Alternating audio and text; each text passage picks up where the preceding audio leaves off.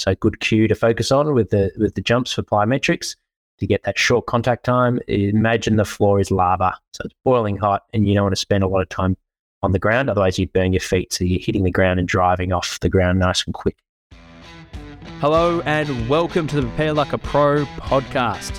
Each week I host live Q&As where I present on a topic to help footballers and strength and conditioning coaches with practical knowledge.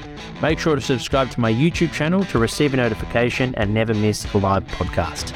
If you're a returning podcast listener and you love the show, please show support by rating the show. It goes a long way into helping us reach more listeners. Let's get into today's episode. Make sure to stick around to the very end as I provide a free AFL workout and power tip designed to give you confidence and an insight into what it takes to play AFL. Let's go. Hello and welcome to this weekly update. It's the Prepare Like a Pro podcast. My name's Jack McLean, and today I'll be discussing everything you need to know in terms of AFL power training. You may have heard plyometrics before. I'll quickly explain and define those and how they're different to jump training and other power training methods, where we're really working on the reactive component and the contact time. So real quickness is the key, and intent to move fast is really, really important. I'll provide 5 tips that you can take away, both for high performance stuff, working with young athletes, and you're looking to bring in plyometric training, or you're looking to polish up your plyometric methods, as well as for developing athletes listening in, or mature athletes listening in that want to start practicing on themselves and implementing plyometric training to their weekly routine. I'll also provide the key findings from our recent poll, what's more important in terms of athlete development and performing at a high level. I sent out a poll last week, so it's been up for 7 days on LinkedIn and our Twitter. And it's really interesting to see the findings comparing the generalist approach, so playing a variety of different sports, your specialists like your Tiger Woods who focus on playing golf from a very young age.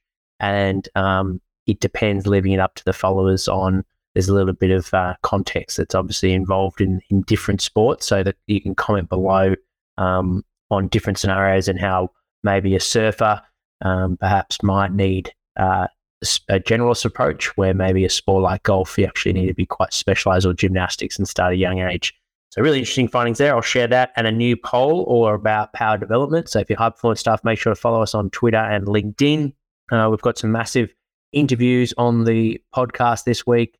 I'll release those, and then of course stick around for the very end. I'll provide a tip where I'll give you guys a workout. I actually did this workout this morning, and it's all about improving your Dustin Martin fend-off ability. So the importance of strength training, especially being in the middle of the season. This is where the motivation's at an all-time low, but you can get a real competitive edge if you stick at it and not only do the work, but the real where you can really make powerful impact and make a big difference to those also playing the sport, is making sure the quality, the technique, and of course your intent and intensity is there. So I'll give you guys a free workout at the end if you want to improve your maximal strength.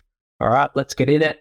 And hello to everyone on TikTok. Feel free to send through your questions as well if you're tuning in live. But first tip, number one, especially for the parents listening in, consider the age of your child and whether you're exposing them to plyometric training at their football club or at their track and field athletics, wherever they're doing, if they're doing it with you at home. So make sure to consider your training age, as plyometric training is intense, and we want to make sure that kids aren't just following the advanced depth jumps, drop jumps, weighted plyos that they see on Instagram and TikTok straight onto their body. There's definitely an area where you want to be consult a professional strength and conditioning coach, ideally, or someone who's experienced working with athletic development, and have a guide, and make sure that you're periodizing the exercise that you're exposing young athletes to. So that's number one. Consider your training age. How long have you training? We want to make sure we've got really competent movement patterns. So if you haven't, mastered things like the squat, deadlift, bench press, and chin up, so your fundamental movement patterns, and you haven't got good stiffness throughout the whole chain, that we don't want to be adding in really advanced plyometrics. Equally, if you've never done any jumping training before, or you've never done low-level plyos like a simple pogo jump, then we want to make sure we're getting those movements in before going straight to the the sexy, fancy stuff that you see on Instagram and on TikTok. Number 2, consider your body mass. So really important for your big ruckman, your centre half forwards, your centre half backs. You're probably not going to do as many contact times as your speed forwards, your lighter weight athletes, your outside mids. Okay, so we want to consider how heavy the athlete is that you're giving them. Some tips around that: you might just simply stick to double leg movements for your bigger athletes, or you might put them on a gymnastics mat to reduce the amount of force going through the body, and that will not only allow the athlete to actually have quick contact times, but making it a little bit easier for the athlete, but also it will look after their joints, particularly their feet, knees, and lower back. So we want to make sure that you're looking after the athletes and they sustain a consistent effort on a weekly basis. So consider how heavy the athlete is, and that will dictate hopefully your exercise selection, as well as the surface that you're getting that athlete to do. So typically we want to have a softer surface for those bigger athletes to look after their bodies. But also you might use bands, for example, where they're spending too much time on the ground when you're doing your traditional bodyweight movements. So you reduce some body weight, give them some elastic energy from the power band by doing some overspeed exercises. Simple one that I love to use for vertical jump. So for your ruckman is strap the big blue or red 2 red bands around the rig, pull it right down so it's on tension, and do a counter movement jump. And we're working on jumping as high as you can, as quick as you can. That's just an example. We've got heaps. If you subscribe to our YouTube channel and go to our power playlist, there's heaps of overspeed exercises that you can follow there. Number 3, know your limitations from a medical point of view. So if you've got any Achilles issues and you're at the sort of a later stage of your career and you're all about trying to sustain and prolong your career as long as you can, plyometrics might not be for you, or sticking to really simple plyometrics that you know are good for your ankle and foot, particularly around the Achilles. We know that being in that dorsiflexion position under high force and rapid force can irritate the tendon. So things like your foot health, as well as your ankle complex, you might want to be smart about selecting movements where you can keep a relatively straight shin angle, so you're not getting huge amount of dorsiflexion and putting that shearing force on the Achilles. So consider where you're at. Obviously, once you're above the age of 30, it's all about trying to prolong your career, feel good, make sure you're getting in what you need to build resilience, of course, with hard training, but you don't want to tip yourself over the edge. So being smart with your exercise selection. So that for the older athletes might be a similar approach to our developing athletes, where you keep the movement patterns simple. Things like a hurdle jump, where you're working over short hurdles and you're working on those quick contact times, and doing that instead of things like a depth jump or drop jumps or single unilateral jumps where you plyometric jumps like speed bounce.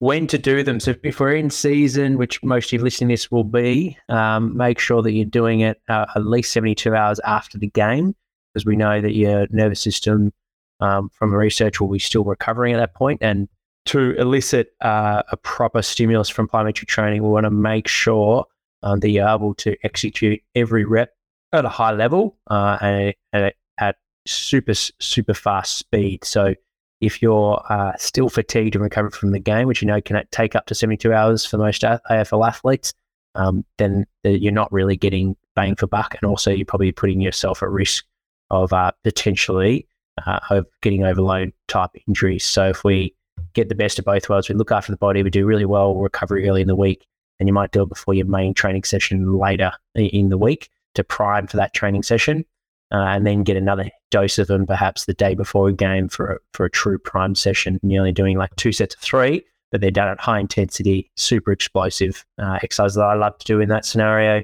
For the upper body, could be some plyo push-ups, or it could be a partner standing on top of a box, dropping a med ball, and you're catching it and releasing and throwing it as high as you can. Doing some rotational throws, doesn't have to be reactive, but just work on your explosive power. And then doing maybe some 2 sets of 3 broad jumps where you're jumping like kangaroo, you're rebounding out in front and working on quickness. So good cue to focus on with the jumps for plyometrics to get that short contact time. Imagine the floor is lava, so it's boiling hot, and you don't want to spend a lot of time on the ground, otherwise you'd burn your feet. So you're hitting the ground and driving off the ground nice and quick. So that's number 4, knowing when to do them. typically later in the week in season. Obviously, if you're in pre-season, you could do them. You could microdose them across the whole week. You might have 3 main sessions in pre-season, so you could do a little bit of them throughout each session. You might have a vertical focus where we're jumping up towards the sky. You might on one session, and you might pick some exercises like a med ball overhead throw, toss and throw, so catch and release, box jumps or squat jumps, counter movement jumps where you're hitting the ground and driving straight back up. And then on your other main training session, you might have more horizontal focus to focus things on like projecting forward to help your acceleration. So med ball throw with the partner out in front, and you can pair that with we used before, a broad jump or single leg bounds where you're jumping out in front as far as you can, as quick as you can in a single leg. And then on the last session of the week, you might have more lateral focus. So doing some lateral drives where you're jumping out to the side, dropping to your right side, hitting the ground and driving back over to your left on one leg. So those lateral drives can be really good to work on your more power cutting, change of direction technique. And then you might have some lateral med ball throws as well, where a partner throws it to you, you're facing side on, you catch it and rotate your hips and throw it back to them. So you can do it that way. Obviously, you could do a little bit of each one as well. So you could do a horizontal, vertical, and lateral, and do that maybe at bookend of the week. Do all 3 of them on your Monday, and then do all 3 of them on your Saturday or your Friday, and then have more of a strength focus in the middle of the week. So there's many different ways you can do it. But that's number 4 in terms of preseason, in-season, when to do them. Last tip, number 5, and probably the most important tip of all, is make sure that your intent is to move as fast as possible. Typically, footballers will continually want to do the work and because it's an endurance sport, typically being such a long game, you apply your conditioning mindset to your power training, and that's the complete opposite that we want to try and approach from a mindset point of view. Rather than just grinding out at work, we actually want to rest as long as as you can tolerate in the time that your schedule allows, so you can get rest periods really low intensity, so you can get high quality technique and execution. So the force that the direction is going, both from your running point of view, you're putting force into the ground in the right direction, but also with your throws are at an optimum. So the force is going in the right direction, but also the speed to be able to rapidly produce that force is done at a really quick rate, and that's what's going to improve your explosive power. Okay, so less is more. Rest as long as you can tolerate, and then when it's your time to go, really flip that switch and bring maximum intensity to every rep. That's critical. So intent to move fast is the number 1 tip out of all those 5, I would say. If you have any questions, make sure to hit us up. This week's poll actually is going to be on this very topic. So I'm going to produce a poll for all the high performance coaches, strength and conditioning coaches. It'd be great to contribute, as well as athletes as well. The new poll this week is going to be, what's most important for power development? The exercise selection, the intent, the load. So is it body weight? Is it percentage of, if you're doing weighted work like trap bar jumps, the percentage you're doing it at, the reps and the volume, or is it rest periods? Out of those 4, what do you think is most important? Obviously, a little bit of everything is most important for the best, but I'd love to know what you think is the most important thing for power development. So pick one. The findings for this recent poll for high performance and athlete development was pretty convincing.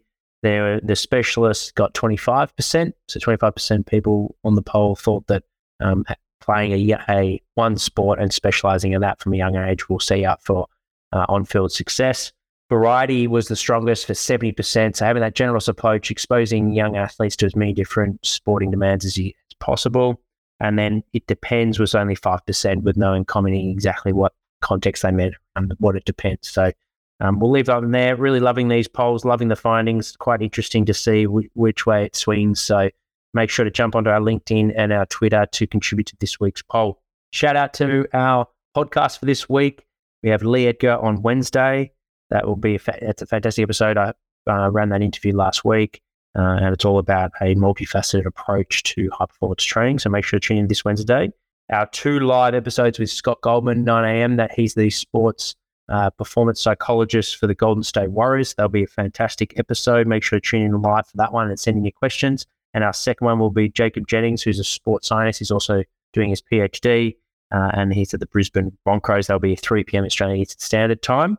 And then our bite-sized episode is with Anthony Koutafidis. So if you love your football, you'll love that episode, and make sure to listen to the whole episode if you enjoy the bite size. As I promised, we've got our workout for this week to improve your fend-off strength, and that is a workout where you do a pin press, where essentially you're either lying on the ground and doing a floor press, or if you've got the big safety arms, you set that up in the rig. Should be about 2 fists distance from your chest to where the bar is set up, and you start the bar at the halfway point, and you just work on your concentric power. So you should be able to lift at least 10 to 20% heavier than your normal bench press. So if you're a 100 kilo bencher, then you'll be able to do 110 to 120 kilos on the pin press. So make sure you're lifting really heavy. I would advise doing anywhere between 4 to 6 sets of cluster reps, where you do 3 reps at that high intensity at good quality. Give yourself 30 seconds to a minute, then do another 3. So it's a great way to get in quality exposure. That's 36 reps at high intensity.